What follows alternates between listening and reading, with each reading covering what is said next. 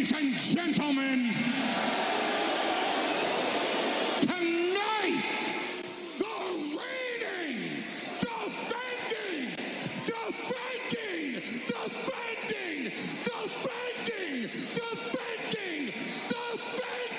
undisputed, universal heavyweight champion, Wildcat Radio 2.0. Bear down, you beautiful people.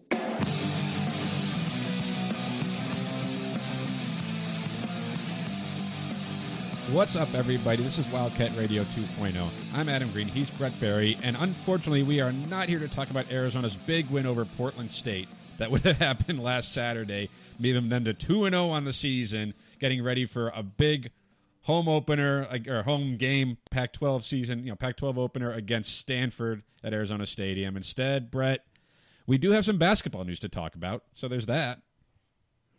There is that.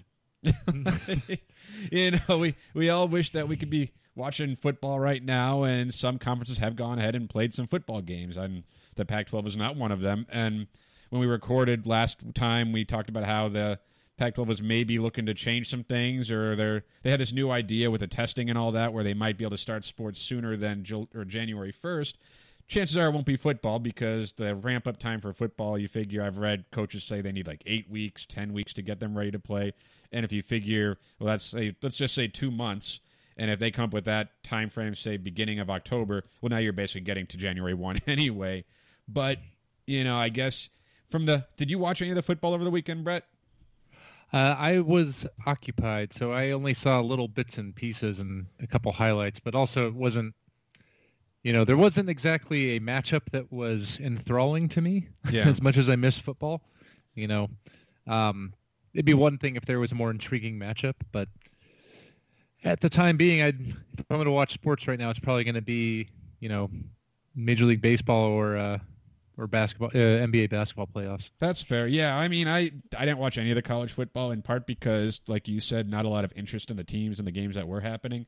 And also, like, when it comes to those games, I feel like if you know it's going to lead to something later on in the season, you're more inclined to watch. But I know neither of us are the most optimistic that they're going to be able to finish this season. And then you add on the fact that Arizona is not playing because the Pac-12 decided they're not going to go through with this. It makes it tougher to get into an SMU Texas State game or Middle Tennessee Army, Eastern Kentucky Marshall. It's just like, who cares if you're an Arizona fan? What was the biggest matchup? Was it BYU throttling Navy? Maybe Memphis beating Arkansas State. Not exactly marquee matchups. And we've seen some other games starting to get postponed. Hopefully football can go forward. I don't know if it's bitterness. It's more jealousy that they're playing. But also I do hope that they can continue forward and play, because that would give more idea that once January 1 rolls around, Arizona and the Pac-12 might be more inclined to. We're also seeing now, though, some more players opting out of this season. I know Oregon lost a player, USC lost a player. They're opting out to go pro, which as it gets closer and closer to when the Pac-12 may start up again, we might see more of that. Probably not from Arizona's perspective. We talked about it. Like, they did lose the Schooler brothers who wanted to go play somewhere in the fall. But we might start to see more Pac-12 schools lose the talent that they do have as it gets closer to an NFL season and then the NFL draft. Yeah, and it doesn't sound like the NFL, unlike the NBA, has any intentions of moving the draft, which I think impacts a lot of those player decisions for especially for like the Pac-12 schools.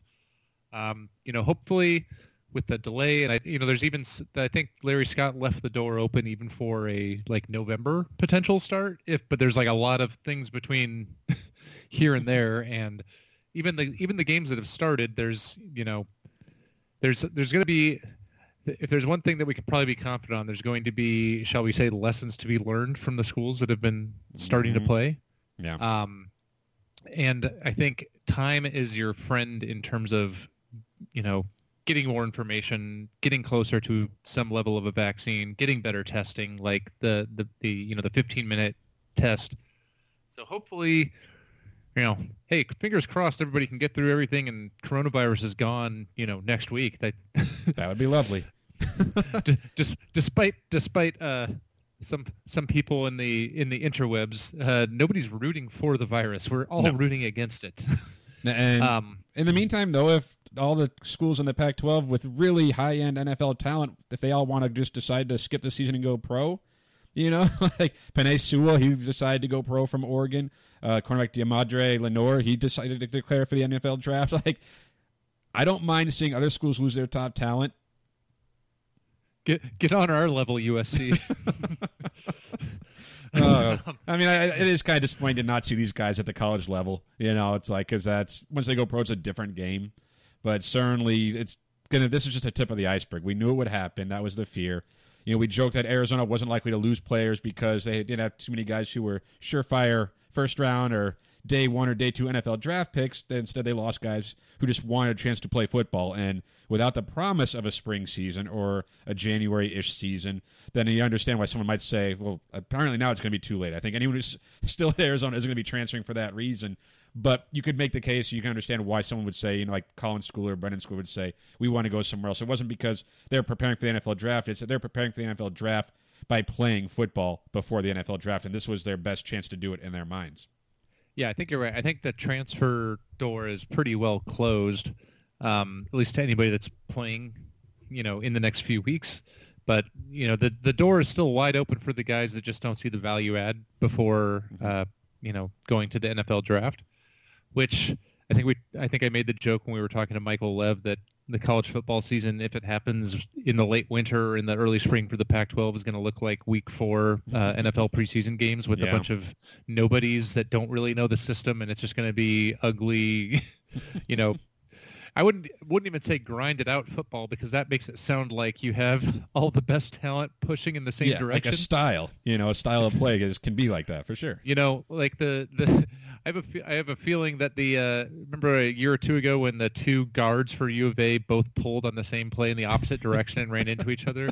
I feel like that's going to be the norm, not the exception, when there's going to be this out of cadence, a lot of young guys getting a lot of reps.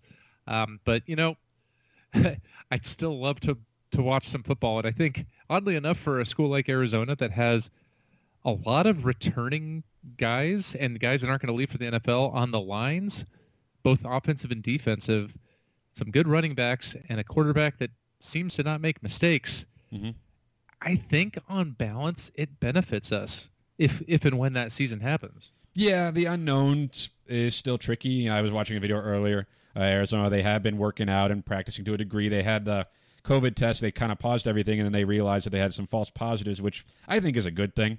You know, I'd rather have false positives than false negatives, especially if you can understand that it was a false positive within, say, 48 hours.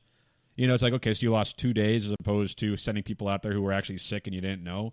But that's kind of the precarious position they're all in right now, trying to prepare for a season that may eventually happen. Like, it seems to be trending towards a January season, right? Especially with the testing and all those developments. So it's trending that way. But until we get to that point, until we get to the point where the testing is out there, the numbers are as low as everyone wants them to be, then you can't know for certain. But that's one thing that I think is going to be interesting. We've talked about it before, I think, is that how coaching staffs have managed this. Because the video I was watching, it was Brian Johnson, the strength and conditioning coach, and the video is about a week old, but it was him saying, like, you know, we should be playing Hawaii this week. You know, we're not playing Hawaii. That's unfortunate. You know, so we got to, you know, we're still got to get better. We still got to pretend like, you know, act like we're, and I think they did like a 1, 2, 3, you know, beat Hawaii chant before they started working out, you know, trying to keep that mentality. And that can't be easy. But if you have a younger team where guys are not, their eyes aren't on the NFL right now. Their eyes aren't on their post-college days. Their eyes are on college football and making a name for themselves. Maybe they're going to be a little bit more focused and ready to go when week 1 happens, whenever that is. Yeah. Also, are the rules changing? If let's just assume that we started January 1 for football season and did a shortened season. You know, they're practicing now. Does the NCAA or the conference limit number of practices between now and then, or do they let them practice the same kind of like hours per week as would normally be, but just for a longer period of time? And if, you know, because like in a weird way, when you're trying to put in like a whole new defensive system with a whole new defensive staff, again, I think the net of that, if you can have 3 months of essentially fall camp, you know, that might make Arizona come out of the gates better than people think. Yeah, I mean, other schools would, in theory, have the same advantage. But for Arizona, it would have been a bit disadvantage to not have those practices before a hurried season like we thought they were going to do, or like the Pac-12 thought they were going to do for about 7 days. You know, Arizona did not have that off season because their spring practices got cut short and trying to install that new defense. So if nothing else, if if you believe that the coaching staff is better on the defensive side of the ball, and it's hard to imagine they're not, then they'll be a better prepared defense, and they'll be fully prepared or as prepared as a team could be for week one, given that they'll have all those practices. But that's a good point, Brett. Like I feel like once they know for certain, like this is the start date, then they can start coming up with those rules and those policies, because you don't want to overwork them. They're still student athletes. They're not professionals. So you need to have those systems in place, those rules in place. But how can you really set that? How can you put those standards in right now when you don't know when that season's going to start? You can't say you can only do it once a week, because like for the next 3 months, like how do you know? Well, and even for, thinking about COVID and the risks around there, like as long as if in the health of the players, like from full contact hitting, maybe you limit the number of full hitting practices or something like that. But like, in a odd way, having consistent practices might keep these 19, 18, 20-year-olds a little more focused when they're on campus, when they have to go to practice every day, and less likely to, break the quarantine rules that they are ostensibly having to follow, right? Yeah. So it's like, if you say, oh, we'll send you home for 2 months, like, that's like Anthony Fauci was like saying how the schools that have gone on campus in like the SEC, they're thinking of sending everybody home. And he's like, well, that's an even worse idea, because then you brought them there, get them sick, and then spread them out. Yeah. Well, there are people who thought players are safer on campus, and there's some degree, like, you don't get COVID from playing football. You get COVID from being around people who have COVID. And if they're on the field and focused on that and taking care of like all the precautions that they're supposed to do, the masking, the distancing, the no big parties and all that, because they believe there's going to be a football season, then in many ways that could be the safest thing for them, rather than canceling it all and sending them home or all that. Like, that could be. It's complicated and it's iterative, right? Like once you make one decision, it kind of changes what the next good move is, or the next best option, right? We'll see. I have a feeling that, it was just Labor Day, a long weekend, and it seems like about 2 to 3 weeks after those holidays, the number of cases tends to go in a bad direction. Yeah. So I think, hopefully not, but hopefully we, have really turned a corner, but I'm a little pessimistic about that. I'll feel better in a month if college football is still going strong. Yeah, for sure. Now, I didn't think we talked this much about football, but as long as we're on the topic, there is some positive news in the NFL circle for the Arizona Wildcats. They had a few guys stick with rosters. Jace Whitaker ended up on the Cardinals practice squad, so that's a good fit. Obviously Nick Folk is with the Patriots. Nick Foles is with the Bears, although he wasn't named their starting quarterback for now. You got Gronk in Tampa Bay, Will Parks in Philadelphia, Demetrius Flanagan-Fowles with the 49ers, Dan Cruikshank with the Titans. But the big story, I think, that was the most exciting for a lot of people is J.J. Taylor was cut, then put on the Patriots practice squad, and then already promoted to the active roster. They have some injuries at running back. So J.J. Taylor, who I don't think there's an Arizona fan who doesn't appreciate J.J. Taylor. He gets a chance to be on the New England Patriots week 1 of his rookie season. Like, that's awesome. Yeah, it's hard to not be really excited for J.J. Taylor and really happy for him. And I know I'm pretty confident that he's going to acquit himself as well as a 5'5" guy can in the NFL. Yeah. And I think going to the Patriots system where honestly, I don't think Arizona used him as a pass catcher nearly enough, and the Patriots are known to do that. Mm-hmm. And getting him the ball in space, he's going to make some, top flight NFL athletes look silly at some point in the near future, I think. Yeah. Like, there's a role for shorter guys. He's not Darren Sproles fast, but he knows how to play with his size. Like, J.J. Taylor played bigger than his size at U of A. He was a good between-the-tackles runner. He was shifty. He was strong. So you'd like to think, and we've talked how many times about Arizona not sending players to the NFL, not having success at the professional level. And you're starting to see, now granted, you say starting, like there's like 2 guys from the Kevin Sumlin era. But, if they can do that, if J.J. Taylor can carve out a role in the NFL, if Cruikshank can continue to have success, if Jace Whitaker can find his way onto the field for the Arizona Cardinals, then maybe you start to see that, okay, they can develop some guys. You got to get the right players. It's not totally on the coaching staff. Jace Whitaker's a good player. J.J. Taylor's a good player. But if Arizona can send guys to the NFL who then have success and stick in the league, that goes a long way towards building what we've been wanting to see from them, what we need to see from them if they're ever going to turn the corner and be a consistent winner. Yeah, and I mean, I think you need to give. It's hard to say like someone's guys at this point because he's only had a couple classes, right? You're still kind of going through the upperclassmen that are all Rich Rod guys. But that actually leads me to something we didn't talk about pre-show as potential things. You see the rosters with the heights and weights came out with the newcomers? Yeah. Oh, yeah, let's do a whole football show. I didn't think we were going to do it, but yeah, that was the thing that came out too. Well, I forgot about that when I saw that earlier in the week, and there was two things that really jumped out to me. One, Regan Terry I thought he was like inflated on height and weight. Apparently he was way under counted because he's pushing 290 as a true freshman, which, boy, that changes my timeline for his impact. Yeah. And then my other favorite was maybe he just took all that height and weight from Chantrell Key, he got smaller. Who was like he was listed at like 6'7", 290, and now he's like 6'4", 240. I hate it when that happens. I was like, oh, that guy's gonna be the nose tackle, and now he's 50 freaking pounds lighter than Reagan. 3 inches shorter. That's funny. It kind of shows like the imperfect. It's not a science, right? Like they recruit these guys, they get film, they learn about them and all that. Now, like Chantrell Key was kind of like a late ad and more of like a mystery player type of guy with a lot of potential. Still, it has potential even if he's not 6'7". But he's one of those guys where like, did Arizona ever really get a chance to meet with him? And do they measure him? It's not, it's not the combine. It's not the NFL. Like you're kind of basing it off what you know or what you've been told. And I'm sure he looked big on film. He does. Like we've watched film when they, picked him up as a recruit, but. That's funny. Do you think Chantrell Key only did recruiting visits wearing Timberlands? But that is true. Like you saw the measurements come out, and some like it's like hopefully it's good weight. The ones that like J.B. Brown added 12 pounds. Jalen Johnson's listed the wide receiver at 224.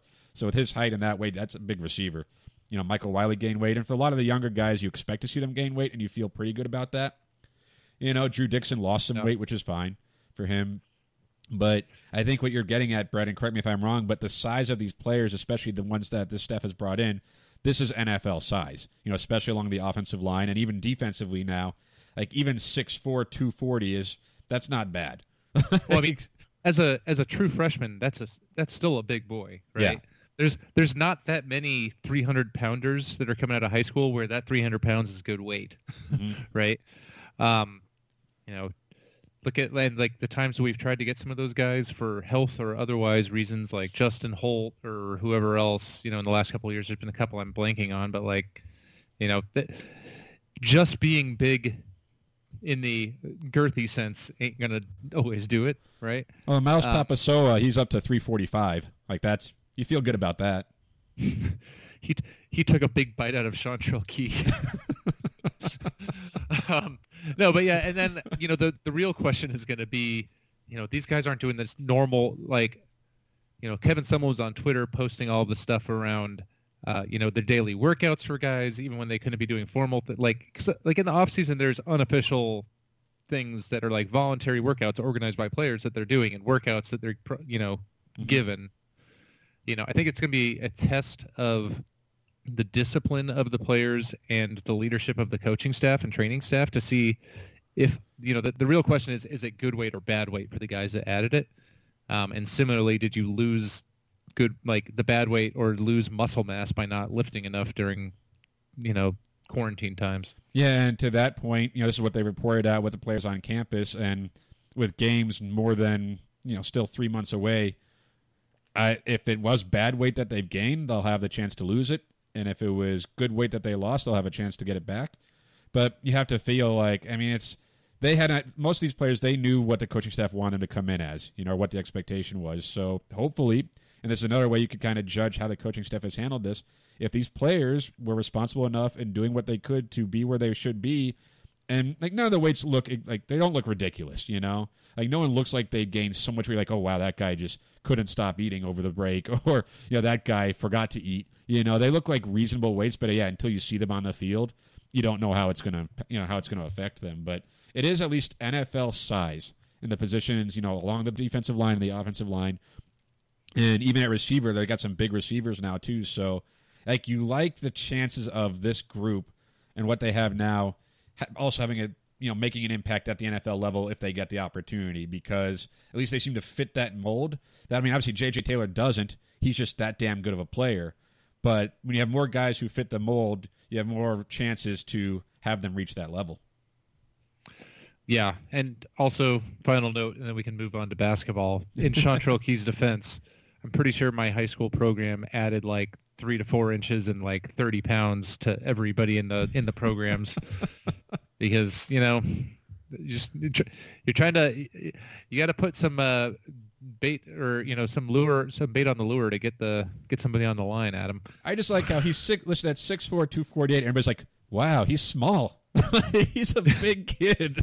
And it's like you're almost disappointed that he's not bigger, which is, you know, again, like you said, like that's a good size, you know, good height, good weight, especially for a true freshman. But it's like, I'm like, did he know he shrank? Like, he's like, wait, what the hell? Like, oh man. But yeah, that was a surprisingly, I think, in-depth football segment for nothing really happening for the football program. Like I said, you know, they did no games happening yet, but hopefully things trend in the right direction and games can happen in the near future. But we're going to take a break, and when we come back, there is some basketball news that we plan on talking about, and we'll talk about it next.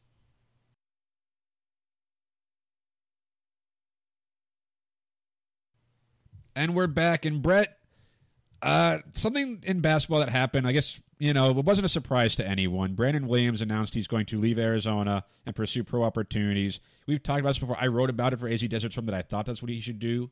And, you know, good letter. Sean Miller had nice things to say about Brandon Williams. No one wishes him ill will. You know, everyone, I think, understands why he decided to forego coming back to college for another season to go pro, or at least to try his hand at the professional level. And also him leaving, I guess, solves the roster crunch that was apparently there up until this decision.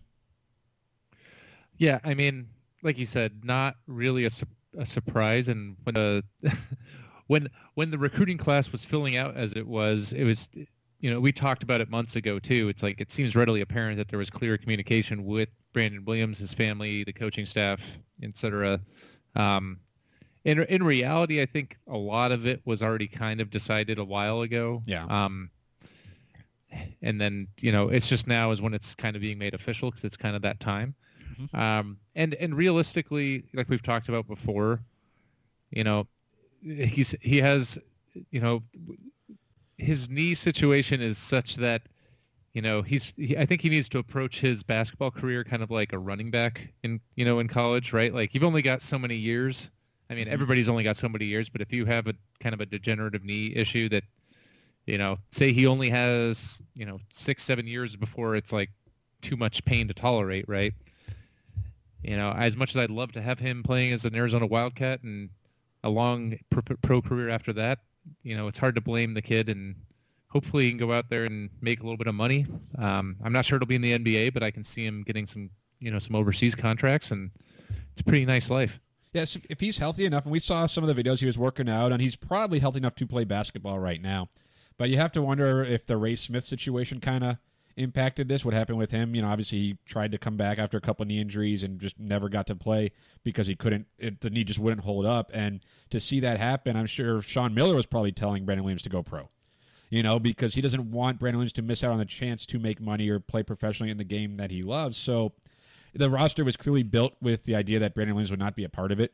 You know, when you bring in Terrell Brown, you go get Kirk Kristo, you already have James Akinjo. You know, you're not expecting Brandon Williams to be there. I know there are a lot of people who did their preseason projections, and they all penciled Brandon Williams into the starting lineup. It's like, do you really think that's what Arizona was going to do?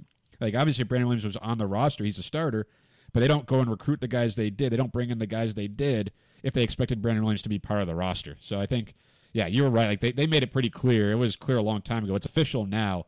But it was obvious months ago that Arizona was not planning on having Brandon Williams back, not because they didn't want him back, not because they didn't like him, not because he's not a good player, but because it just made sense for both sides to part ways at this juncture. Yeah, and, you know, I think he's going to hopefully be able to find good opportunities.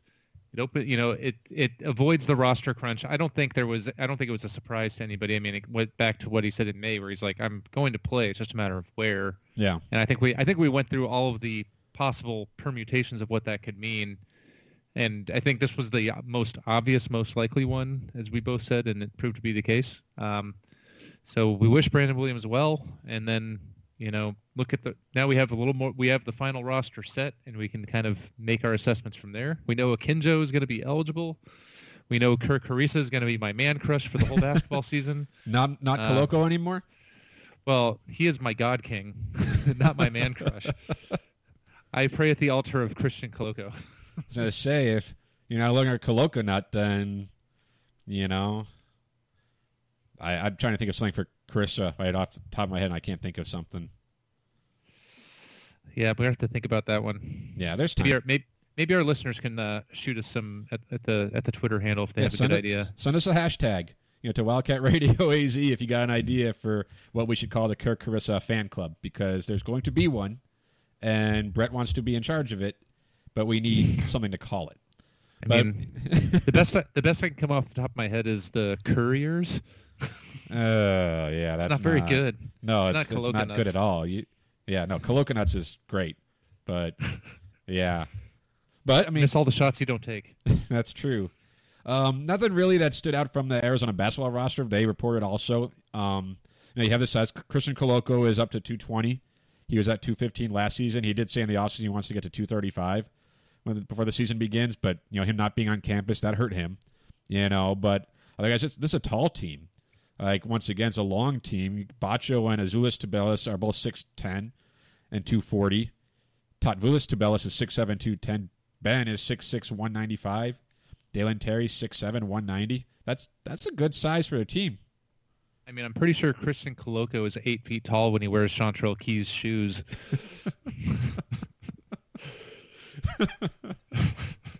Nice callback. I'm getting the hang of this. I'm doing the old tricks for the podcast, Adam. Yeah, no, that's good. But yeah, so the best. Oh, Jordan Brown too is up to 240. So 6'11", 240 pounds. Yeah, that's probably the biggest thing that I saw in that. The biggest surprise or potential impact, because that tells me Jordan Brown is not just relegated to playing the 4. He can play the 5 more ably, even against some of the bigger guys, because he's what, 6'10", 6'11", 240 is what he's listed 6'11", at. Yeah. But at 210, you can get muscled around. Isaiah Stewart's going to be in the NBA, but he's a load to handle, and Zeke Naji was able to hold his own, even though Zeke Naji was about the same size, I think, last year as Jordan Brown is this year. Yeah, and he looked thin compared to some of those big guys, right? Now, granted, we all gained a little bit of weight over the last few months, I feel like. So, do we want to be that impressed with Jordan Brown? 30 is a lot, but also you figure the frame he had, he seems like the type of guy who knows what he's doing. I imagine it's good weight that he added. And to your point, 6'11", 210, you're a stick. 6'11", 240, you can hold your own down there. And Arizona's probably going to look at him between him and Bacho, I would think, are the 4 and 5, or you got Tabulis too. I like the size of this team. The guards, the point guards aren't tiny. Kindra's 6 foot, Carissa is 6'2". They got the wings 6'6", 6'7". I mean, Tibet Gordon was 6'8", 200. That's not bad either for a stretch 3, stretch 4 type of guy. And obviously, Koloko is Koloko. But we talked about how intriguing this team is, and it kind of when you see this out there, the roster put together, what it looks like officially, and how these players reported, it hasn't changed for me. I'm really excited to see what this team can become. Yeah, I think my gut tells me Azulis Tubelis. And Jordan Brown are going to start at the 4 and 5, and then Koloko would be the first off the bench, and Bacha. And I mean, shoot, we're still not even talking about Ira Lee. That's true. Though I think Ira Lee is going to be the energy guy. I think his role is going to be similar to last year, personally. The things that I'm most intrigued at, Akinjo is going to start. Yeah. My gut tells me Kirk Carissa is going to be starting at some point. Maybe that's just my man crush bias. It is. But he could also play with Akinjo. They seem like the type of guards who can play off each other, which means he'll play a lot. Yeah, I mean, I feel like to start the season, I can see Sean Miller going to Jamal Baker because he tends to like to rely on veterans, especially early in the season.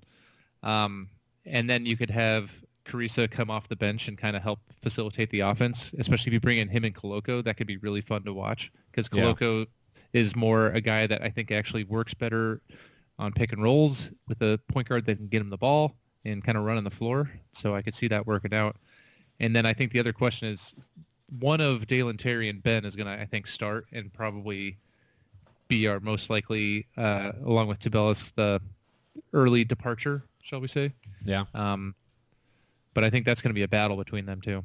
And to your point, like you talked about in football, how Arizona will have a chance to practice and get that system together. We know Sean Miller likes to play his veterans earlier on in the season, but if they have a little extra time here to practice and he gets a better feel for them, and also especially the guys that are coming from overseas, they are playing at higher levels too than what American high schoolers are used to. Maybe they will find their way into the lineup sooner than we're used to seeing from a Sean Miller team. In part, not because like he needs them to be in there, because there are veterans. Jamal Baker has played, Ira Lee has played, but because these guys are more ready or will be more ready by game one than traditional true freshmen have been for Arizona. Like I could see that happening. Yeah, and I mean, especially in modern high school basketball, where the AAU pajama ball circuit is more where they spend their focus than like even traditional high school programs, where you maybe learn a actual program and things like defense, which is you don't see a lot of team defense coached in the travel ball teams. Yeah, so we'll see. So I know we both like this roster, Brett. Are you at all concerned with Arizona's recruiting again? I know this has become like an every year thing now since, I guess, the FBI thing.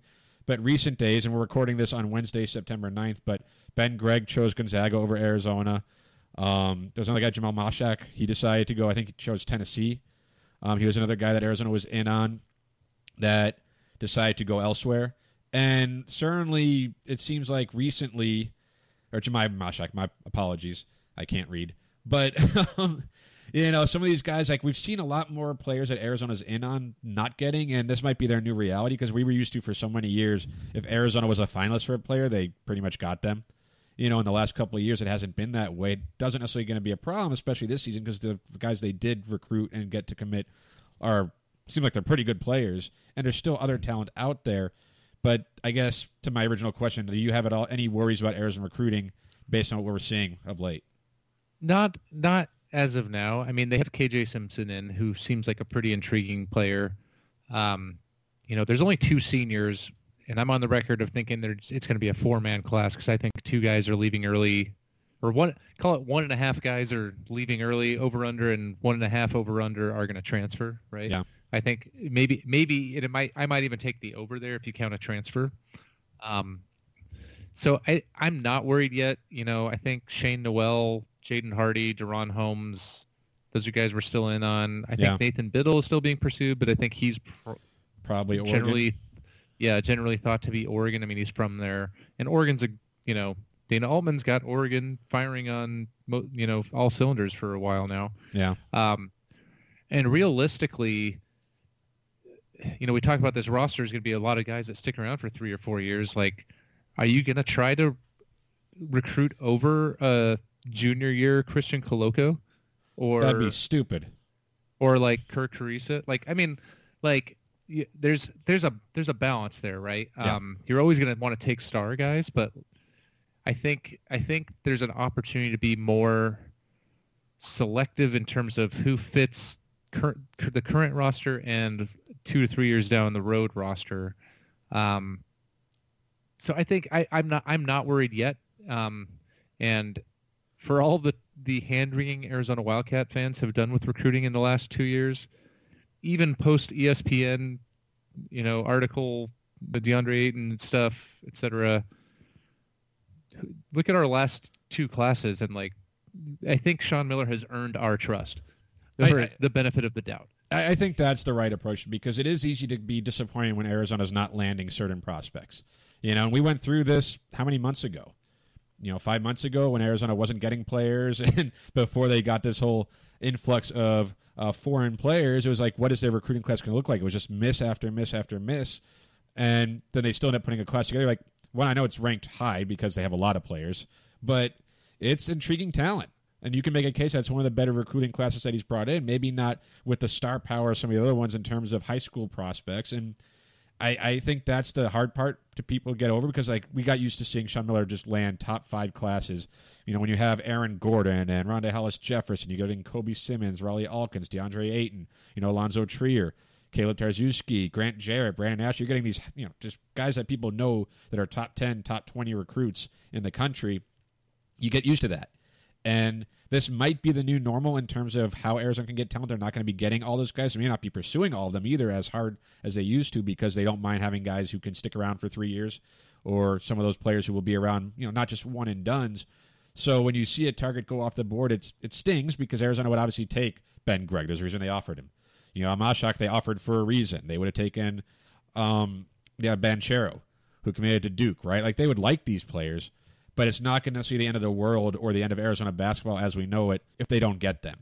Because to your point, Brett, Sean Miller did, with a lot of help from Jack Murphy. We read a lot of articles about that, but they pieced together a pretty good class for the 2020 season that looks like it'll impact classes for the next couple of years, especially if these guys stick around. So, like, it's nice to get the star power in a recruiting class. It's nice to see players commit to Arizona, especially top talent. And they still may get some of those guys. They are out there, and you mentioned a couple of names that they're still in on, and I know some that people think that Arizona's probably leading for. So the recruiting class obviously isn't done yet. But, yeah, I think you're right, Brett. Like, it may be kind of startling to see other Arizona not get some of these guys, but it probably doesn't mean anything, at least nothing to say, like, just to throw your head against the wall and be like, come on, it's over. Like, I don't think that's the case. Well, and don't forget there's a high likelihood of a grad transfer also, that you have no idea who's even going to be available at this point, right? Yeah. I think Arizona has added at least one grad transfer like every year for the last, you know, maybe the whole Sean Miller era, going other than maybe his first year or two, right? Yeah. And I think that can be, you know, if you have an unexpected transfer out, I think that's where those kind of positions can be filled in easily, right? Like a guy you were planning on that's a year older that decides to leave. That's where a grad transfer can fill that role for a year without blocking, you know, the high school guys are either your developmental guys or the guys that are starting right away. And there's not that much in between. And a grad transfer is coming into play, right? They're not coming in to be a backup, right? No. Well, Terrell Brown might have. Well, I mean, I guess I misspoke in saying a backup. They're not coming in to not play minutes, like just a bench guy is what I meant to say. Yeah. No, that's true. That is absolutely true. So, Brett, we're going to take one more break, and when we come back, a proposal came out that would impact the college basketball season. It's, shall we say, interesting? Hey, let's talk about that next after this break. Welcome back. And Brett, I think before we end today's show or this week's show, we should definitely talk about this proposal that apparently Jeff Goodman tweeted it out. Said the ACC coaches will propose an all-inclusive NCAA tournament. Coaches just finished the call and voted unanimously on this. So I don't know. I mean, we don't have a lot of detail on this, but there's this idea that everyone makes the NCAA tournament. Then I guess the bright side is no one can complain about being snubbed. See, now, when you said all-inclusive NCAA tournament, I assumed it was unanimous because that just meant, like, food and drinks were included for all the coaches, so of course they voted for it. You know? Like, how does this even... I don't know how it would work. One could make an argument that the regular season is, in fact, the play-in games to the tournament, right? Or your conference season, right? I don't understand why or what the point of it is. It doesn't make sense to me. I'm curious what that, like, I don't want to pick that bracket. I really don't. I have a hard enough time with the way it is right now, but maybe the thought is, and I don't know, there's not a lot of detail on this. But the thought would be that if schools start at different times, right? Like some schools start in November, some schools start in January, and play kind of like an uneven schedule in terms of games, it might be hard to try to pick a field, an actual tournament field. And maybe, like, is it going to be a 68-team tournament? Is it going to be 34? Like, we don't know what the tournament looks like.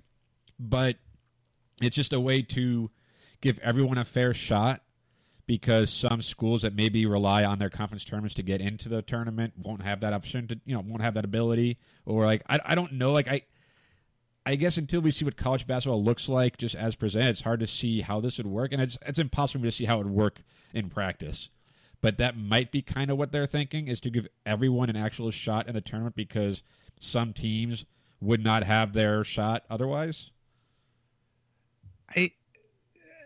I guess, but I still don't understand how that's. I still don't understand how, like, even if it's a shortened season or there's not a conference tournament, like, just have, like, the auto bid is the one that wins the regular season, like the Pac-12 used to be, right? Yeah. Like, I don't understand the why. I really don't, which just makes me kind of baffled at having a perspective as to how to discuss it, right? Yeah. And I don't know. Like, and how does that even happen? Like, how much do you bring them all 300 and something teams to? How many different super sub-regional things are there going to, like, how much are you trying to bring everyone from every campus into the same place in coronavirus? Right? So what you essentially have to do is maybe, and it doesn't work like this, but every conference, like I think what you're getting at too, is you play like a conference tournament, and the winner from your conference tournament goes to whatever other tournament you have. And therefore, everyone has a chance to, and then whoever wins the conference tournaments gets to go into some bubble. And then they have whatever, I don't even know how many conferences there are that college basketball feeds into, because I know it's not just Power 5.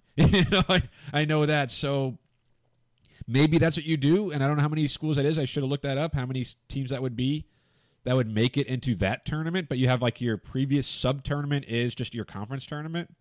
Like, that's technically a way to give everyone a chance, right? Like, but I don't know how you could bubble, like, put Arizona in with, say, North Carolina and call it that the safe thing to do, right? Like, you can't bubble 360 teams or whatever. Like, you can't do that.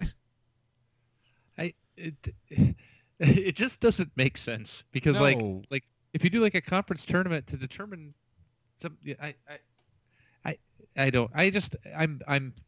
I'm so flummoxed and baffled by it that it doesn't. I don't even understand how it would work or how it's not a bad idea from a coronavirus perspective.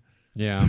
Well, I guess, or how it doesn't add more travel and more issues with bubbles and more people interacting from across conferences and regions quickly. Yeah. Well, CBS's Gary Parrish said that he believes that's a sincere thing, that one of the reasons he's told is that most ACC coaches would rather avoid non-league games. So I guess that's kind of maybe what they're getting at, is if you just play like a conference-only tournament and then whatever. Like, Coach K is on board. He released a statement. Like, of course, Coach K is on board with this, right? But he said 3 primary factors were considered in formulating the idea. There were the health and safety of our players, the incentive that there will be games, all of which lead to the NCAA tournament this spring, and that they need to be unified as a sport, all 357 Division I teams, and competing on the game that they love. Like, if you look at that way, it's like, oh, this kind of makes sense, but like how it would actually look is, I think, what everyone needs to kind of wrap their minds around, and that's hard to do right now because this just doesn't make much sense on the surface. Yeah, but even if it's like you do tournaments as the plan, like, does that mean you're not having conference regular season, or is it like a round robin thing? Because, like, like Ronnie talked about March Madness, like if it's a single elimination thing, you're going to have a lot of trash teams moving forward into this mega March Madness equivalent. Say, like, do you play a conference-only schedule and then a conference tournament and then send the conference tournament winner to, like, cause what's the point of the conference schedule then? Like, why would you play a regular season if those games don't matter for your chance to... It doesn't make a lot of sense to me. I'd like to think that the coaches who produced this put some thought into it. I would like to think that, but at the same time, yeah, I'm not smart enough to understand where they're going with this. Not in the least. Yeah. Let's stop talking about it. It makes my head hurt. Fair enough. I guess one other thing we could talk about, a horses program. Bob Baffert's horse Authentic won the Kentucky Derby, which is just, I think, what happens now. So that's always cool. Anytime, they win a race and Bob Baffert's horse wins. Yeah. I mean, I'm not a big horse racing guy, but I will support U of A alums in their excellence in every capacity. In whatever capacity it can be. So I just like the Horses Program tweets that come out after all of them. I enjoy those particularly much. Like I do. But anyways, I think, Brett, that's about it. You got any thoughts on anything else we forgot about? Were there any other roster changes or any other notes that we didn't think about pre-show that we should probably bring up here? No, but I was going to ask, what did your height and weight change from the spring to now? Well, my height hasn't changed. I can promise you that. I don't think I've shrunk at all, and I think I'm done growing. My weight has actually gone down a little bit, but that's just because, we got an exercise bike, a Peloton, and, been doing that. So, yeah. You're dabbling in this thing called exercising regularly. Yeah, I'm not sure how I feel about it. But I also have nothing else to do, so it just makes sense. Is this, you wanted me to ask you about your changes? Fine, I'll ask. I'll bite. But Brett, no, how about yourself? I think I offset my gains, or shall we say losses of body fat in the last weekend when I just had a bunch of pizza and drank a lot of beer. So I haven't weighed myself, but I assume it's all gone. Are you not weighing yourself because you don't want to see the number? You're like, if you don't see it, then it doesn't exist? Yeah. I mean, it's the if you don't test for it, we wouldn't have so many coronavirus cases approach, right? Yeah. Anyway, we can both call ourselves fat. I think that's okay. But everyone, thank you for listening. Make sure you're tuning into Wildcat Radio 2.0. The play-by-play tracks are still going. They're going through the 97 championship. The most recent was the Sweet 16 win over Kansas, which just wonderful, wonderful game. Bryant and the guys going over that, and keep listening because they're going to keep going through that tournament run, which we all know how it ends, and I think we all like how it ends and would not mind listening to it ending the way it did. So I like how you were still vague with something that everybody knows the outcomes. I mean, maybe someone doesn't. Who am I to say what people know? That's not. I can't. It's wrong for me to assume what people know, but otherwise, keep out the Wildcat Radio Twitter at Wildcat Radio AZ. Keep following along there. A lot of commentary on what does happen, and obviously, any episodes, shows that do come out will be posted there. You can catch all the podcasts on iTunes, Spotify, pretty much anywhere you can get a podcast. You can listen to Wildcat Radio 2.0. Make sure you listen and subscribe to Wildcat Radio 2.0 because sports is going to come back. Like, it's going to happen. You'll want to listen to what we have to say.